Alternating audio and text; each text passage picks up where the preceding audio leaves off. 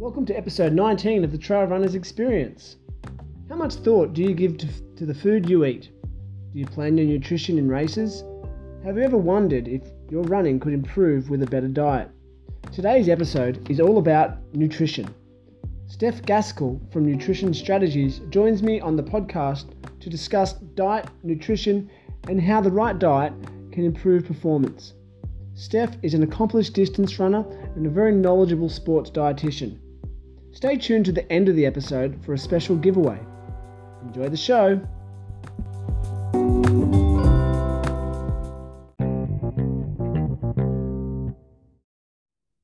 Okay, so joining me on the line via Skype, we've got Steph Gaskell from Nutrition Strategies. Hello, Steph. How are you today? Hey, Daniel. I'm good, thank you. Nice and sunny in Melbourne for a change. Oh, that's good. Yeah, it's sunny here in Adelaide as well. So spring weather kicking in nicely across the country. Yeah, perfect. Thanks for joining us. And I do really appreciate your time. And I appreciate that maybe you could contribute to the podcast. And I know there's a lot of people out here who listen and who would like to know a bit about nutrition, which is something you have a fairly good background in. If you'd like to just take a minute to tell us a bit about what you do. You have a company called Nutrition Strategies. Maybe there's a good starting point for you. Yeah, sure. I've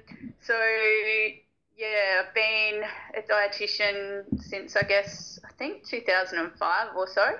And basically from there I did a bit of rural flying doctor things in Whyalla in the country. Cool. And then, so that was really cool. Did a mixture of clinical, community and a range of things there. But my interest was always in running nutrition, but also very much in gastrointestinal nutrition. So then I went to Melbourne and I got offered some work in Melbourne and worked with the crew that do a lot of work in gastrointestinal issues like FODMAP, so Monash. And then went back to Adelaide because I was a little bit homesick, and started up a practice over there, and now it's known as Nutrition Strategies. And so we're based at Spark in Mile End, the Sports and Arthritis Clinic, and got a really good team there. So a mix of sports physicians, physios, massage, podiatry. Michael Nitschke is quite a good runner. Some of you may know. Michael's a podiatrist, am I right? Yeah. He's a podiatrist. They're very practical as well, and that does assessments and things in terms of your running so that's a good team that we've got in Adelaide. And then I basically moved to Melbourne late last year because I guess for a number of reasons. As much as I enjoy parts of private practice, I also challenges and some change. And I really enjoy teaching. So I'd like to get more into the academic world and teaching at uni, and wanted to give research a crack. So moved to Melbourne and studying my honours this year, which I've just completed, and the idea and the aim is to do a PhD. Fantastic. Yeah. And so you've just, staying on that topic, so that's a great introduction, but so on that topic, you've just completed a rather, I'm assuming it's a rather large thesis. Is that for your honours? Am I correct? Yeah. Can you tell us a little about that? Yep. I find honours is quite demanding. It really was a good challenge, but achievable. My research in terms of what I'm doing at Monash is looking at, so we know gastrointestinal issues are very common and prevalent in sport, and most commonly in endurance and ultra endurance sport. So you can see GI issues, like in marathons, the prevalence is about anywhere from 4 to 10%, whereas when you move it into the ultra endurance world, it goes up from over 50%, and in 160k races there can be a 96% prevalence rate, so super common. Yep. And obviously really upsetting for the runner, because it can not only slow you down, it can actually create DNFs for people, and no one likes a DNF. No, they don't. But it can actually also then lead to, if it's quite serious, to health complications. So, there's been things like colitis, fecal blood loss and things like that. So, obviously, like, runners want to prevent that, so they look at diet. One of the strategies they look at is diet. So as part of my review, it was also looking at, well, what's the evidence out there for, manipulating diet leading into exercise and to try and prevent GI symptoms. And there's not a huge amount of literature out there in that area. So it is very common for athletes to change their diet, and common things that are recommended are, looking at dietary fibre, protein, fat leading into exercise and or at least in your pre-meal. But also what's really common, what a lot of athletes can also do is actually go and implement gluten-free diets. Yep. And there's actually there's not the evidence for gluten-free diets in terms of from a perspective of, managing GI symptoms, unless, of course, someone's got celiac disease or there's other health issues going on. So there's no.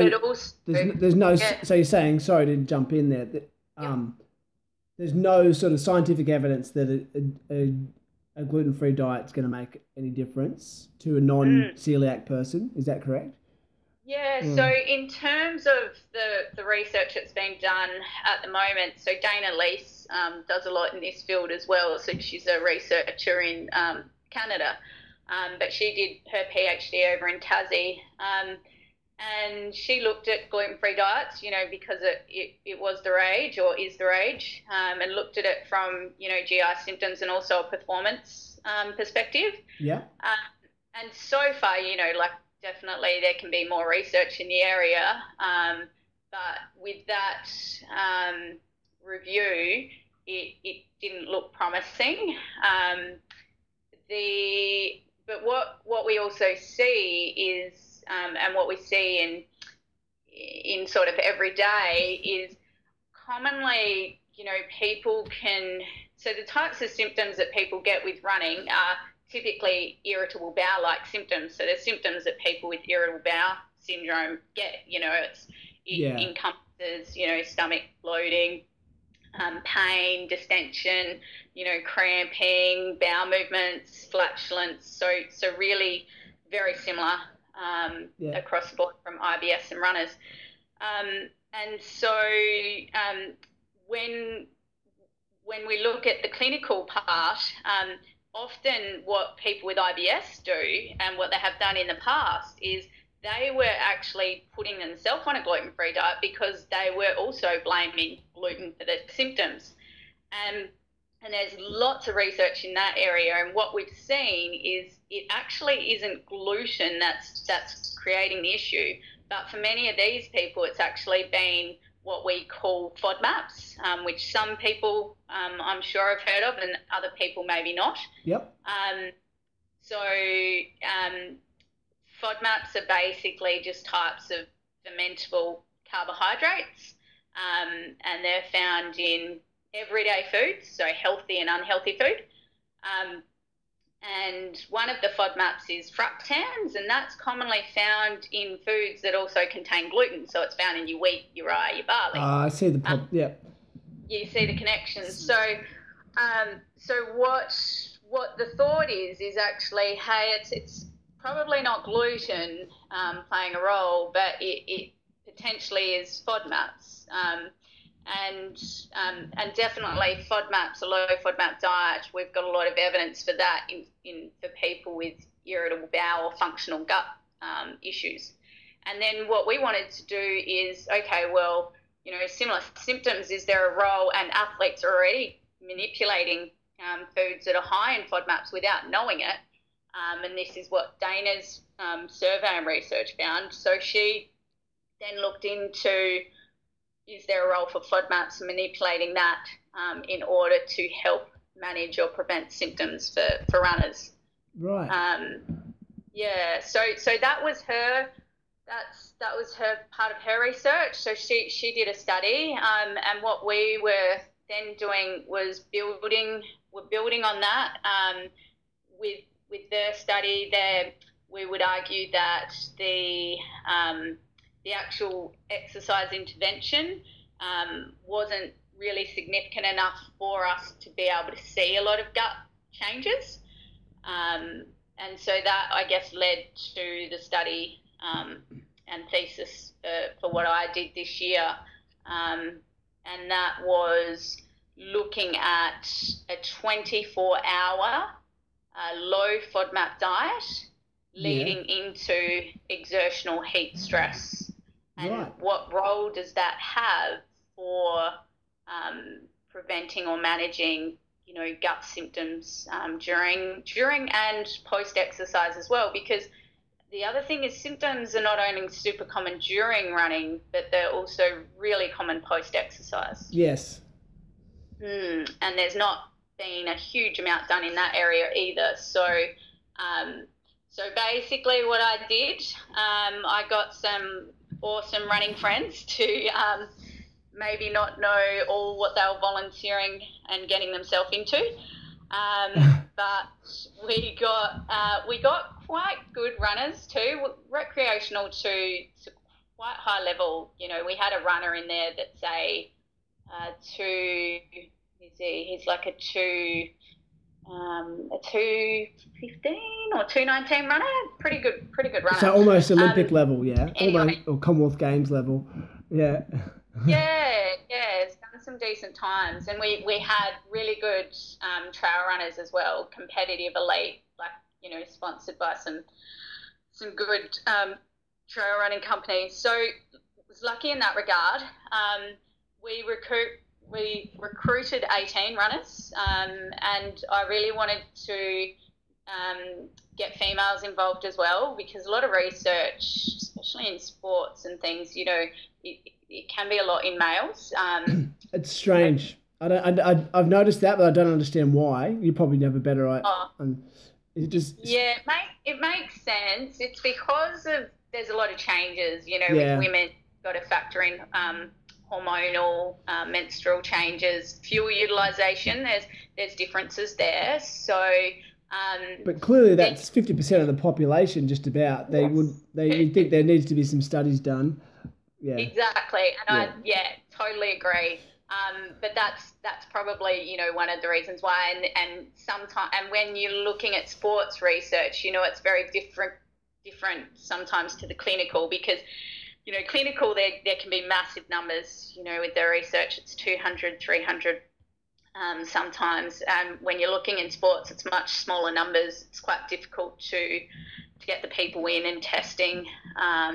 So, there's a range of factors there, but we were lucky enough to get females and males in, and basically what it involved was we gave them, the food for 24 hours, so it was very well controlled. They consumed that diet, then they came in the next morning and they'd had their brekkie that we provided, took some bloods, and then we got them running on a treadie. They were in 35-degree heat. And they were running for 2 hours at 60% VO2. And then post that, we got bloods again, and then we kept them in the lab for another 4 hours. So it's also a reasonable commitment, and that also makes it hard to recruit because it's during the week. Depending on university, there's rules around testing on weekends and things. So that was what was involved for them. And the little bit of information that sometimes I may not have totally told all my friends doing was that they also had to wear a rectal thermometer during the running experience. Oh, that would have been fun. So wow. It was quite entertaining for some of them. So they had to run for 2 hours with a rectal thermometer. With a rectal thermometer up the bum. Oh my goodness. That. But you know what? It sounds worse than what it is. You must have some loyal friends. Yeah, I have some loyal friends. And look, I did it because people were like, Steph, have you done this before? And I said, look, yes, I have. So that was quite entertaining. But we needed to do that because obviously we've got them in 36 degree. Yeah. Where we need to pull them out if their temp's getting beyond 40. Yes. Wow. But at the same time, we also actually want to get their temp reasonably up, because the reason we put them in this specific environment is because that's the environment that we've seen in research that will influence gut disturbances. So my supervisor, Ricardo Costa, who is just a wealth of information, and he's an ex-pro triathlete. He has done so much research in this area, so we're building on what he's done already. So that was the research, and we were testing for symptoms. We were testing for carbohydrate malabsorption. And we were also testing for certain gut disturbances in the blood, so changes in things like intestinal fatty acid binding protein. We were looking at cortisol changes, so there was a bit involved. So we've completed that study, and I can only really say sort of a brief mention of that because it hasn't been published yet. Yep. But we'll be, hopefully presenting and publishing that. So really my recommendation from that work would be that there is definitely some evidence for the role that manipulating your dietary FODMAP intake into exertional exercise for individuals that are susceptible to symptoms. Which is probably a lot of people, I mean, myself included. But yeah. There's a lot of people, like majority of runners, if they're doing ultras, like they'll have symptoms. At some point you will, yeah. At some point, right? Yeah. And the question is, are those symptoms debilitating to them? Like, has it slowed them down? Is it interfering with their race? And if yes, then I would say it's worthwhile looking into changing FODMAPs leading into the running. And the important part there is that you don't, do this forever. For a runner or for an athlete where they're looking to do it for symptoms during exercise, it's really just to look at that leading into exercise. Yes. Because the important thing is when we do change FODMAPs in people's diet, if we do it long term, that can have some changes to, gut bacteria and things like that, which we don't necessarily think is a fantastic thing. So it's like a short-term intervention to manage symptoms. That's really interesting. Because there is a lot of interest at the moment just in the general media about gut health and the gut biome and things like that. And so it is interesting you bring that up. So while I was listening to you, I actually Googled the Monash University website, And the FODMAP, monashfodmap.com is the web address. I'm assuming you would have had a hand in this, or at least know a bit about it. Yeah, and it's great. I just straight away found the thing about like the food categories, what are high FODMAP foods versus low FODMAP food alternatives, and you've got yeah. So I guess so you obviously know a fair bit about this particular page I'm looking at, I'm assuming. Yeah, definitely. So Monash, like they're the leaders in that area. So they created that, developed that all in terms of from the clinical research. So that they do a lot of research in individuals with irritable bowel, functional gut. So IBD, celiac. So they continue to test foods, and they're testing foods from around the world now. So there's a really cool app that you can download, and it tells you, if you're in the US, what foods are high in FODMAPs there, because it varies depending on your country due to soil, climate, etc. So they're leading in that field. If you do a search on I think it should be Monash Exercise and Sports Clinic. That's where you'll see more of the sports-related nutrition info. Of course. We've just released a book, the Monash Sports Exercise Team. We've developed a book it's a recipe book that's low FODMAP and based around athletes. So, there's fueling foods, there's recovery, there's leading in foods, in that area you'll also see where we do testing. So we've had people from as far as Spain fly in and come and get testing because their gut symptoms are ruining their races, and these guys are pro or quite. It's not even that they need to be pro-recreational and, this is what they love doing, but it's... Exactly. Yeah, it's not fun for them. So people spend money on that, and I think what we do is we're testing and we're being able to get objective data. I see individuals, in office, online, but it's really difficult when someone has gut symptoms in exercise. It's not that I can come up with a simple answer, it's this.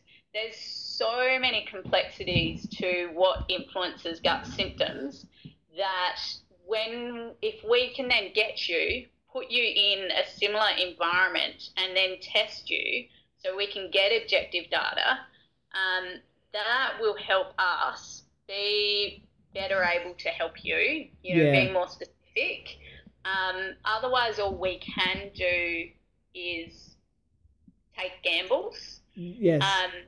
And that can be really not only frustrating for the individual, but it's also frustrating for me because I feel like, I'm letting them down because, I've tried to help them. Some it works and it's great, but some it doesn't. And it's very difficult until we can actually see, kind of get some more objective stuff. Yeah, it's fascinating. Like, since I've been running ultras myself for a number of years, getting close to 10 years, I suppose. And probably only a few years ago when I started actually taking my nutrition a lot more seriously, and I've still got a long way to go in terms of what to learn.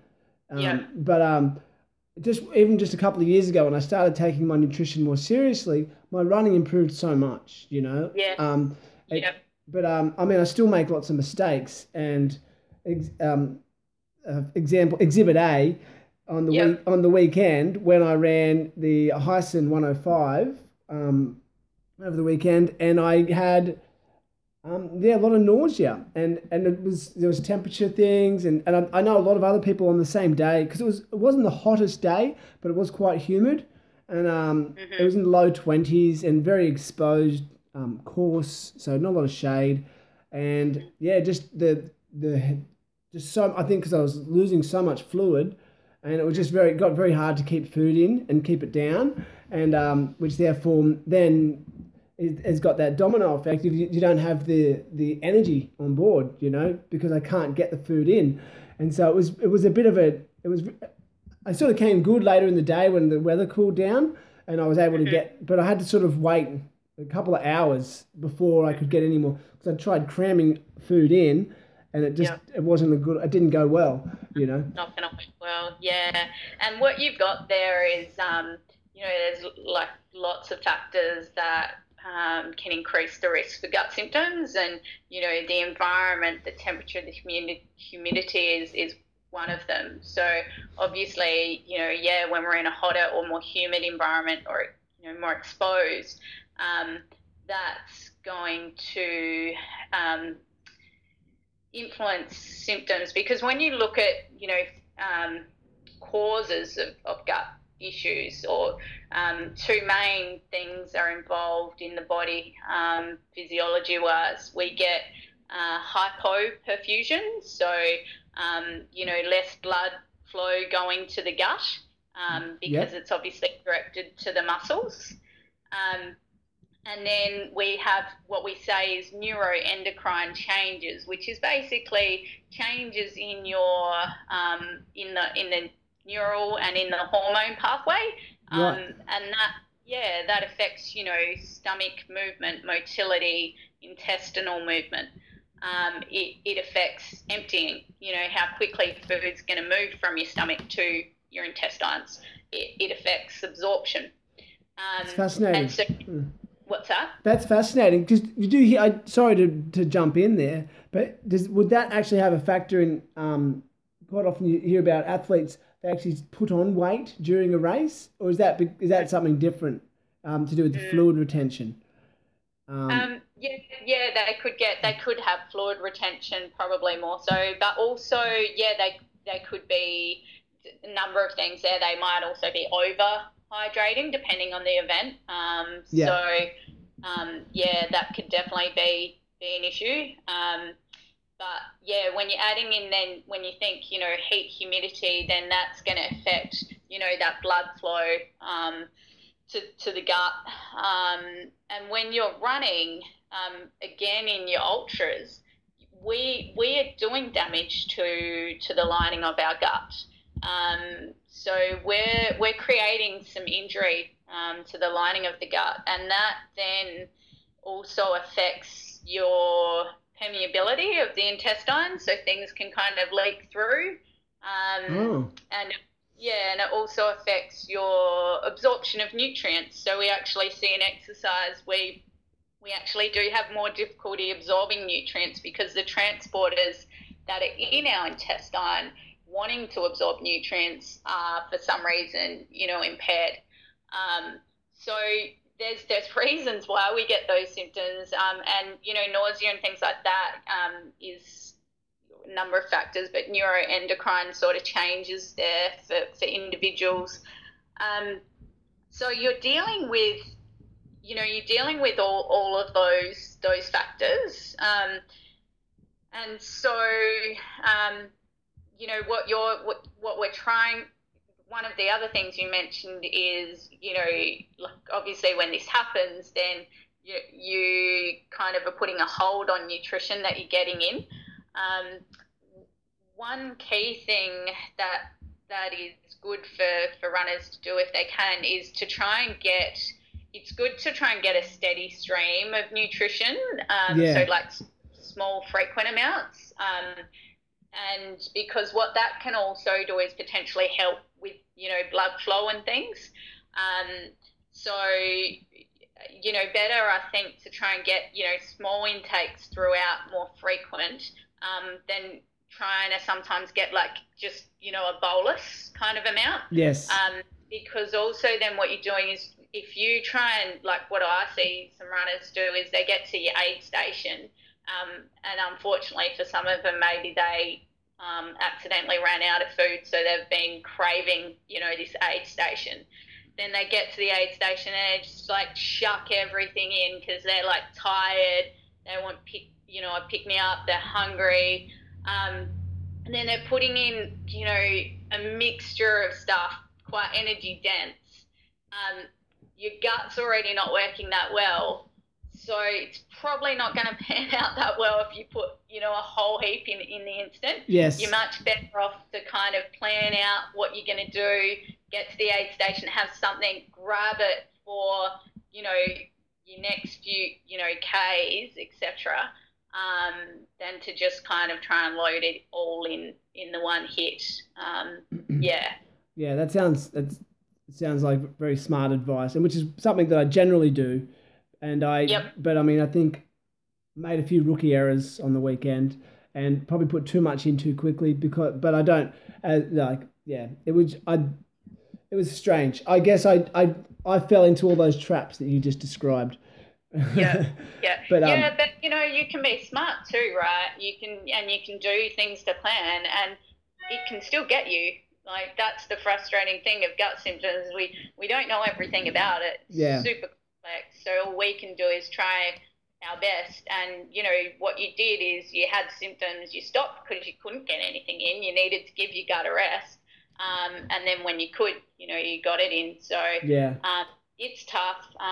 Also, though, I think what I also see is because like ultra running obviously is exploding. It's so common, and we've got so many events, and we like to do different events, and we like challenges. So, but we may not always be able to prepare as well for that particular event. So, yes. Like if you're choosing an event and it's gonna be at altitude, or it's gonna be super hot or warm. If you're going to do an event like that, individuals need to really try and acclimatise to that environment. Yeah. For the gut, not only for training, but for training for the gut as well. And sometimes that's hard though, because ultras, you get a mix of environments as well, and you don't always know what you're going to get on the day. But that will also play a part for individuals if unfortunately they haven't been able to acclimatise that well. That's definitely going to play a part in increasing someone's risk for gut issues. Yeah, absolutely. I mean, one of the things I talk about with my athletes that I train is that, you, especially during your long runs, it's a dress rehearsal for the race. So practice your nutrition and practice, what you're going to carry, what socks you're going to wear, what underpants you're going to wear. I get them to do all those things, and I guess you want to eliminate as many variables as possible, and have your gut sort of prepped, and which actually that leads me on to a question that I wanted to ask you. Your thoughts on, you see a lot of these people that do these sort of depletion runs where they, in their training, they will run obviously depleted and they won't eat. What are your, it doesn't, and I don't do it myself. I don't condone it with my athletes, but I'm not a dietitian, but I just think it feels really uncomfortable and seems dangerous to me. Yeah. Look, so that there can be a role for that in context. So what, with training, how obviously, we do periodized training. So with your athletes, you've got certain sets like easy, some speed, some hills, etc. Yes. All that's kind of, planned out.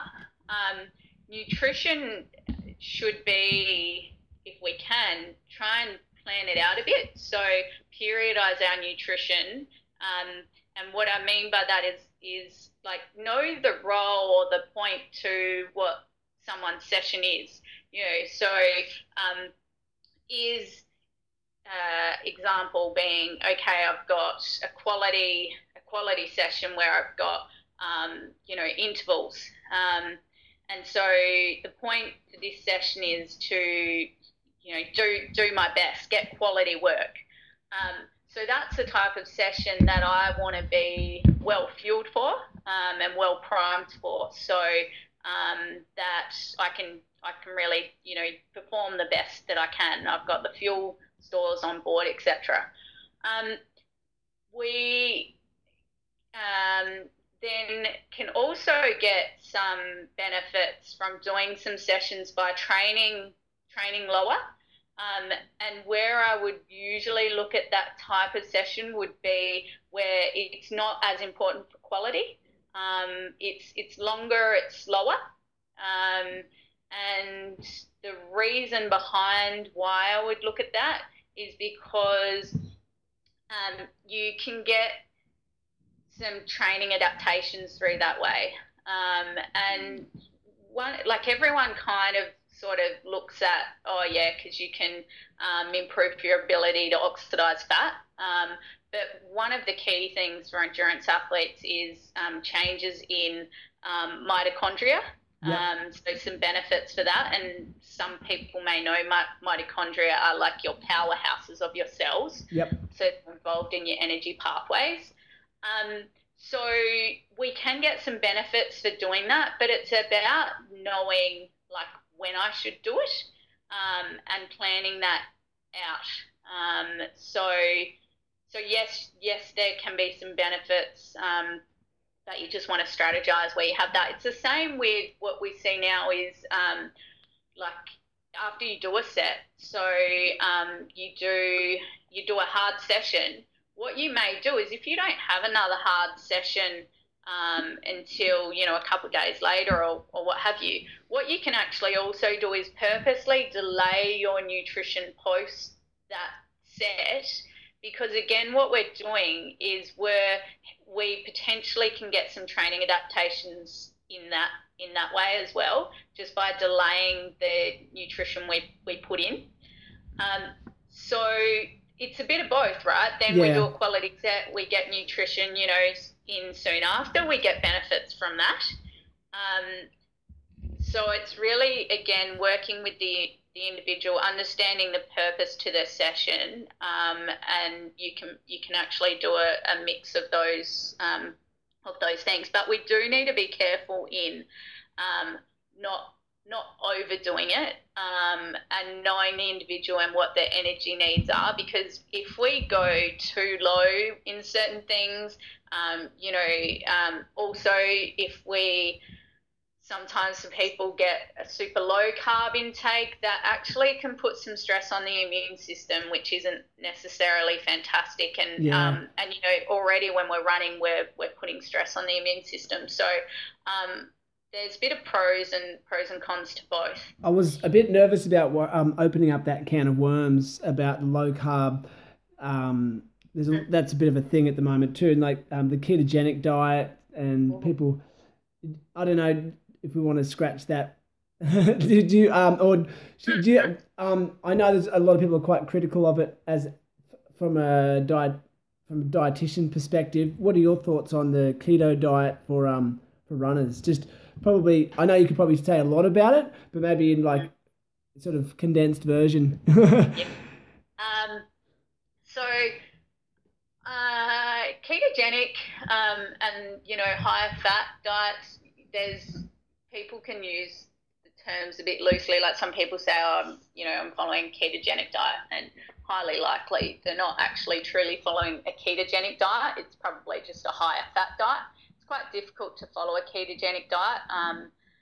The carbs actually need to be super low, and also watching protein intake in that as well. If you creep over, you can very easily put yourself not in the ketogenic phase.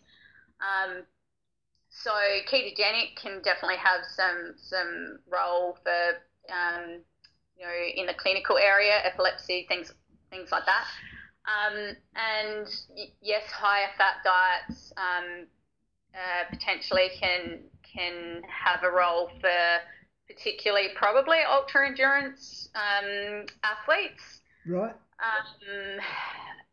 But the other thing so I'm not, if someone sees me and they want to do high fat and they want to give that a go, great. We will work with each individual, what their beliefs, goals are, obviously trying to make sure we're not doing anything harmful.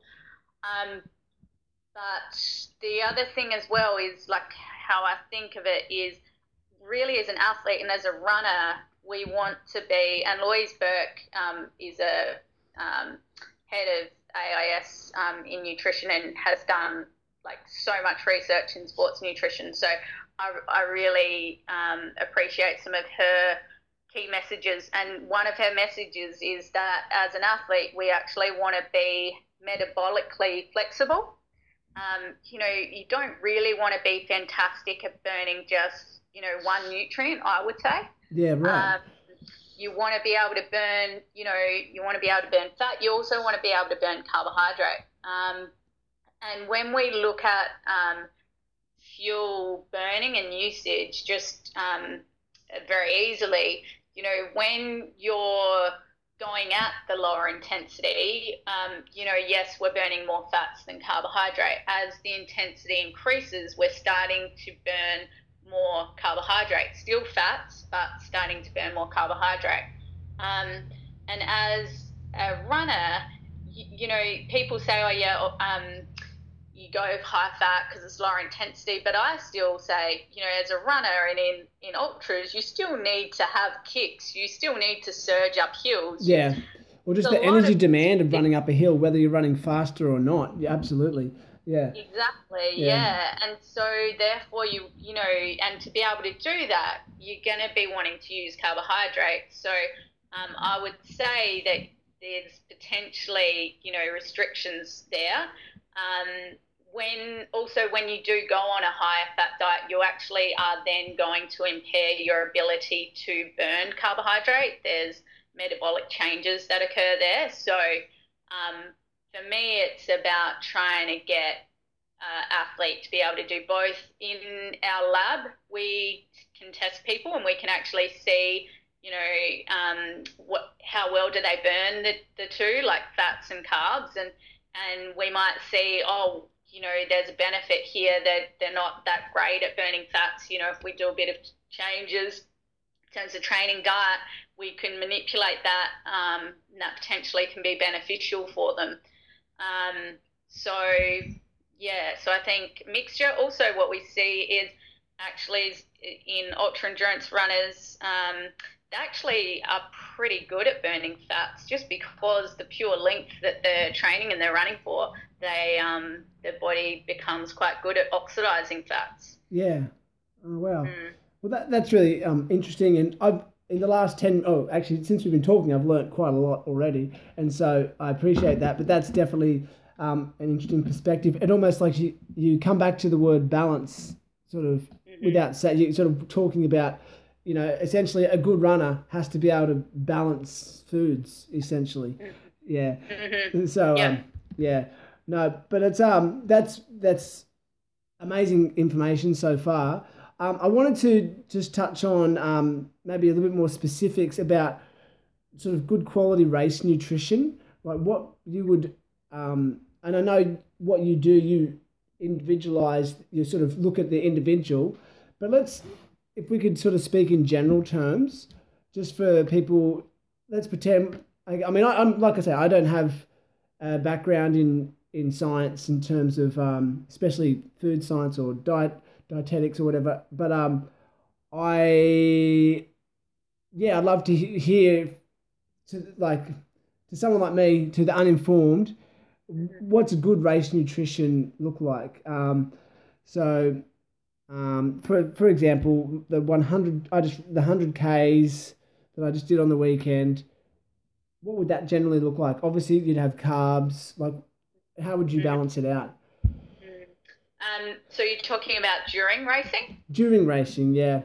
During racing, yeah, yep. So I would be looking at trying to obviously continually top up your carbohydrate stores, because that, when you think about it, that's your limiting fuel, right? Like, we've only got a certain amount that we're going to be storing, so we're going to be depleting that. It's also been shown to can be protective for the gut as well. So I would be thinking about, okay, well, what's my pace, and how much carbohydrate should I be then looking at per hour to continue to top up? I would look then at, okay, my target is anywhere between 30 to 60 grams an hour, just as a range, okay? But Yeah. each individual needs to find what the sweet spot is. Yeah. And obviously, you know, a more intense, a faster runner potentially can have a bit more than a slower runner. Male, female, maybe some differences there as well. Male potentially a little bit more than female. I would look at in ultras definitely considering flavour fatigue, as that's huge. Flavour fatigue not only meaning, you know, sweet, savoury, but consistency of food. Yes. Changing that. Some runners like to start their runs with sweeter and then go more towards more savoury later. Other people, I find we do a bit of hour upon hour, so we kind of do a bit of sweet, then savoury, sweet, savoury. So very, very individual preferences. Like I have people that, you know, just love sweet stuff and they are fine with it, but many will most certainly tire of that. Yeah. So, and what I would be trying to do is whatever target I'm trying to hit per hour, then I try and break that up in the run. So I'm getting some, you know, kind of trickling through, and whether that be obviously where people might, if they need to, set a timer, you know, every 20 minutes or so. Yes.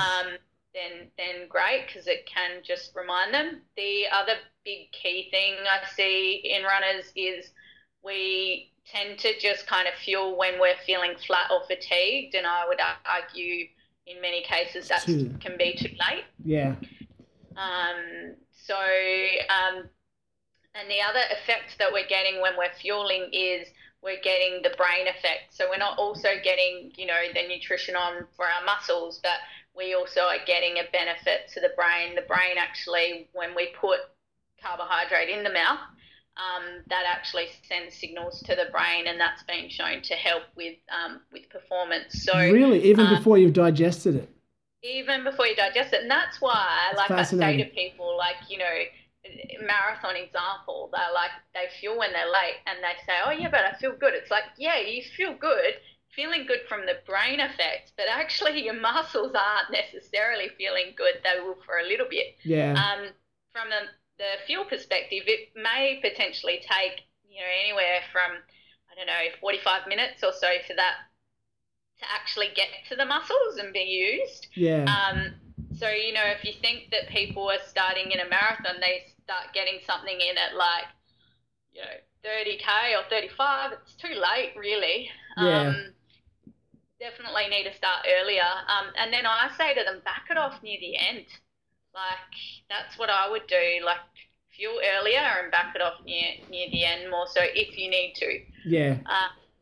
And the types of choices, like really I don't, there's really no magic in, you know, product. Some people like gels because they're easy, they're portable. There's a mix now, like you see pizza margarita gels, maple bacon gels. Yeah. You know, you've got different consistencies. You've got ones really quite thick and can be sweet. You've got ones more liquid, isotonic. Then you've got gingery ones. Ginger can be fantastic for helping in the management for some people of nausea. Yes. You know, lollies, like you've got ginger gum bears. You've got just normal lollies. You don't have to get sports lollies. Often they're the same, but obviously they're cheaper if you get them in the supermarket. You know, drinks. Then you've got wraps, like in ultras, we'll often do things like, you know, Vegemite wraps or sandwiches, but cut the crusts off, making things easy to eat as well. You know, if people are more foodie-like and they really want to make a lot of their stuff, Scratch Labs is a company where they've got recipes where they work a lot with the Tour de France guys and they make like rice cakes, not actual rice cakes from the supermarket, but rice, and then they put jam or bacon and stuff like that in there, and they put it in like a Reynolds paper, so it's easy to tear, not alfoil where it tears into. Yeah. food. So Yeah, it sounds like so. Basically, it's unlimited almost. But yeah, I see what you mean. But I guess the biggest thing is probably having an actual plan, a nutrition have plan a of sort. yeah, definitely like have a plan. Like don't do Mm. things like, oh yeah, I'll have these things available. Like I whenever I'm doing plans, people will have it written out. So it will be like per hour, here, here, here, then backup plans here. Or know the purpose and what this is giving you. Yeah, Um, yeah, it's very much it's planned, and then it's also about then okay, well this is kind of how much I'm getting carb wise. What do I need to consider fluid wise and things like that as well. yeah. Uh, Um, it's fascinating. Actually, while you were talking about some of the different products there, I want to mention Infinite Nutrition. So that brand is I have to be fully transparent. I have an affiliate relationship with Infinite, and so I actually was using it during the race on Saturday, and my biggest problem was I had it in my drop bag, one of my drop bag. I should have had it earlier, and so I didn't get to it until much later in the race, and it was sort of a bit too. I mean, it actually helped balance things out a bit because I was able just to sip at the Infinite, but yeah, I found yeah, as a product, like because it's the only one that I'm aware of that has like you can individualize the mixes, and I really like that actual blend of it. Like, you have a relationship with the Infinite guys at all? Mm. Yeah, yep, yeah. So I've been working with Jason Rach from Infinite Australia for for a long time. And I guess I ran into him through I think another dietitian posting something about just being able to customize your blend. Yeah, And I was learning a lot in sports nutrition about really being able to potentially increase our carb intake to obviously improve performance. And so I was looking for a product in which I could do that while I needed to manipulate the carbohydrate type, because if I was wanting to go beyond 60 grams of carbs an hour, I can't just be getting that from glucose and maltodextrin because I'll get gut issues. I yeah, need to get some fructose and stuff in there. So and I work with a lot of triathletes, so guys doing Kona and things like that, and we can really push their limits. Like we'll get 90 grams of carbs an hour for these guys. So I gave Jace a call, and we played around with the mix, and that's when we made the 90-gram carb mix, which is pretty popular, I think, in Adelaide and in a range of places now. So yeah, that's kind of how I ran into Jason. I like them in terms of he was always so open to me giving him these crazy ideas. So we'd make yeah, it, we'd train with it. There was another time where I said, okay, can we play around with sodium? And we made this super high sodium mix, and yeah. I was awful. But the good thing is he'll listen, and I'll tell him different ideas, and he'll do it. Like he might not always see my sense in some things, but he's willing to test and try things out. So Excellent. um, Yeah. No, it's a good yeah, so I product. I think mean, yeah. I use it constantly in training, and I was really annoyed at myself that I didn't have it in my have it on me from the start, and wasn't I didn't start for some reason. I put it in my drop bag from checkpoint 3, which is a fair way in, and Mhm. so I was assuming that it would be something to look forward to. But by the time I got there, I was already suffering from a lot of nausea issues, and Mhm. but so that's not I'm not it's not the perfect advertisement because I didn't have it enough at the yeah. I guess it's a good example of what not to do in a race. Mhm. And Mhm. so look, and one of the things I say with my athletes is I'm not the perfect athlete. I'm not the fastest. I don't do things perfectly all the time, but Yeah. I try and learn from my mistakes. And yeah, Infinite was it served me really well through training, and I'm going to keep using it. Next time I'll start sipping a lot earlier. Yeah. Yeah. And I think it's also though, like knowing, I think sometimes when people can go and make their own mixes, that may not always end so well for them because they may not be sure what they actually need. And so that can be where it's beneficial to potentially work with, a sports dietitian because, we know what we're really wanting in a product. Yeah.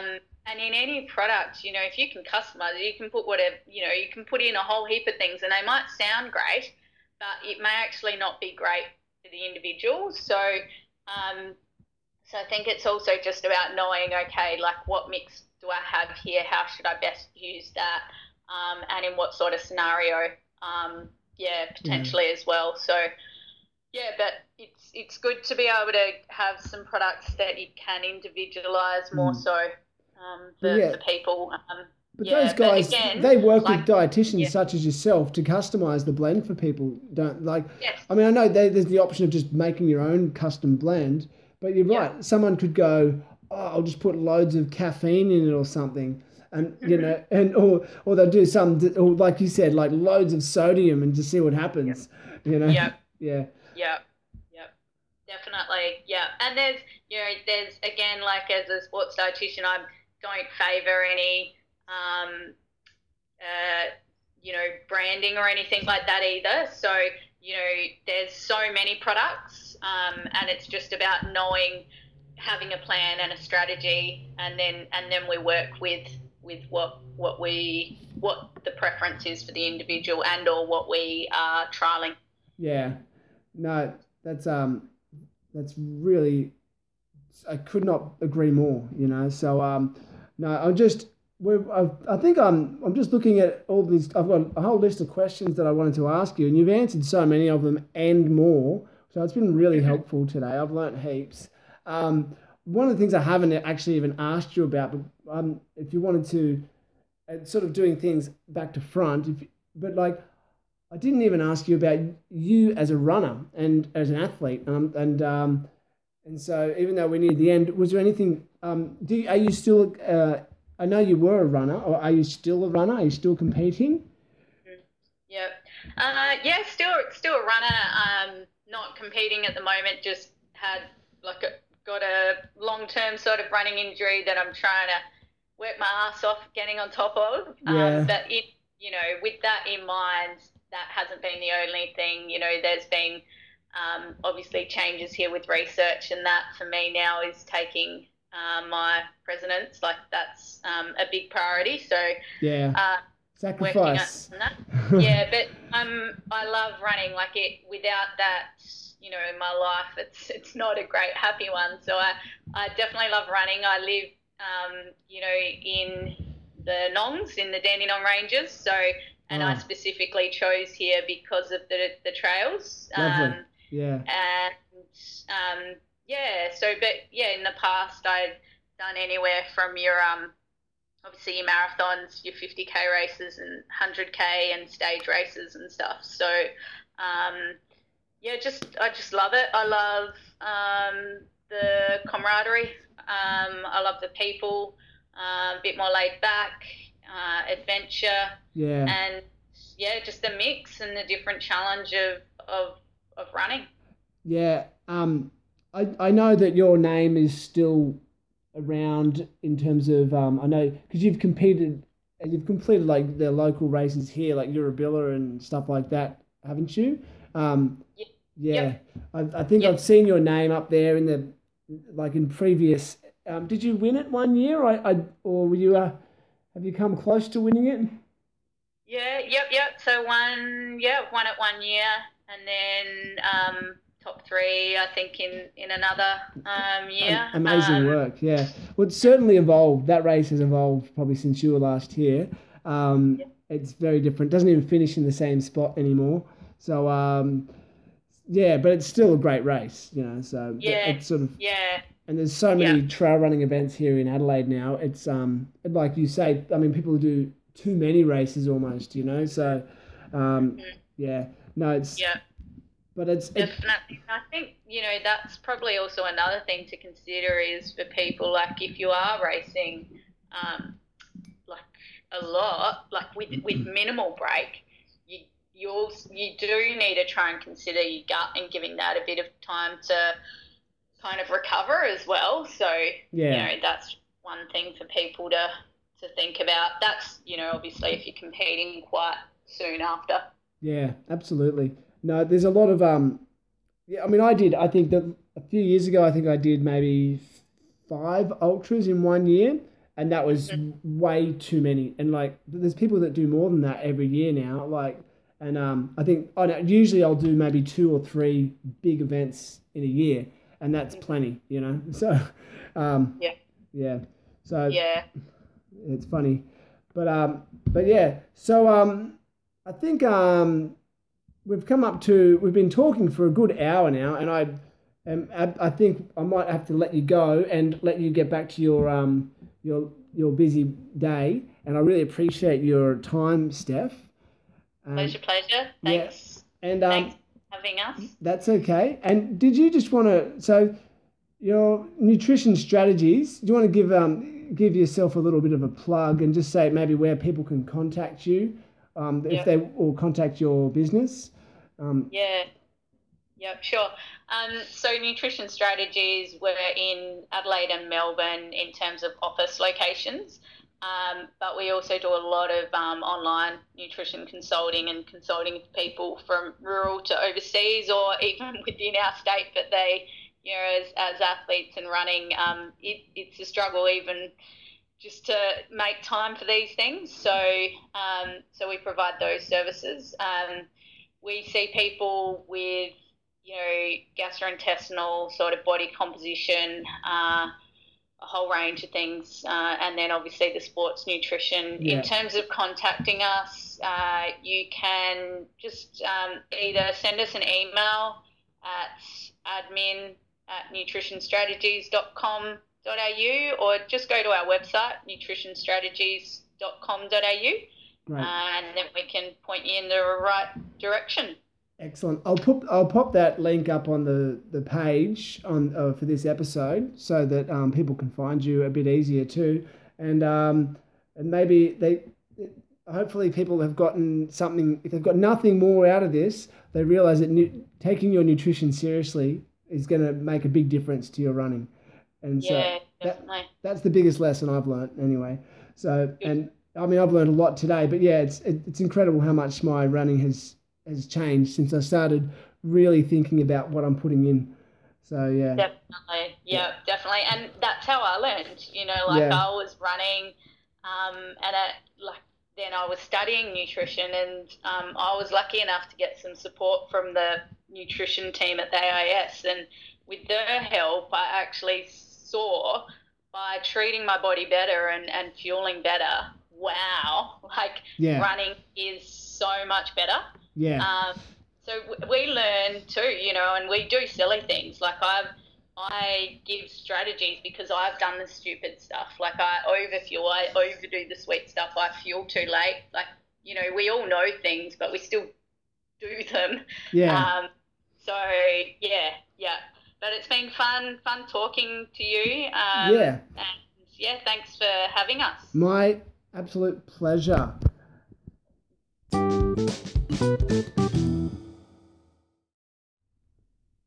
I hope you enjoyed today's chat with Steph Gaskell and learned as much as I did. Steph and the team from Nutrition Strategies have a generous offer for listeners of the Trail Runners Experience podcast. For the month of November 2018, listeners can get 20% off initial consults with Nutrition Strategies just by mentioning this podcast when you make a booking. So just go to www.nutritionstrategies.com.au or email them at admin@nutritionstrategies.com.au, and don't forget to mention the Trail Runners Experience podcast and you'll get 20% off. How cool is that? Okay, so it's giveaway time. All right, the awesome team at Infinite Nutrition are giving away a big bag of their custom blend valued at $79.95. It's a huge bag. to one lucky listener of the Trail Runners Experience podcast. Simply answer the following question that was brought up in today's episode. And the question is, what are FODMAPs? What are FODMAPs? Submit your answer via the Trail Runners Experience podcast Facebook page. The first correct answer wins the prize. It's that easy. So don't forget to like and subscribe and share this podcast with your friends. And get on there on the Facebook page and answer that question to win a big bag of Infinite Nutrition Custom Blend. Okay, see you next week.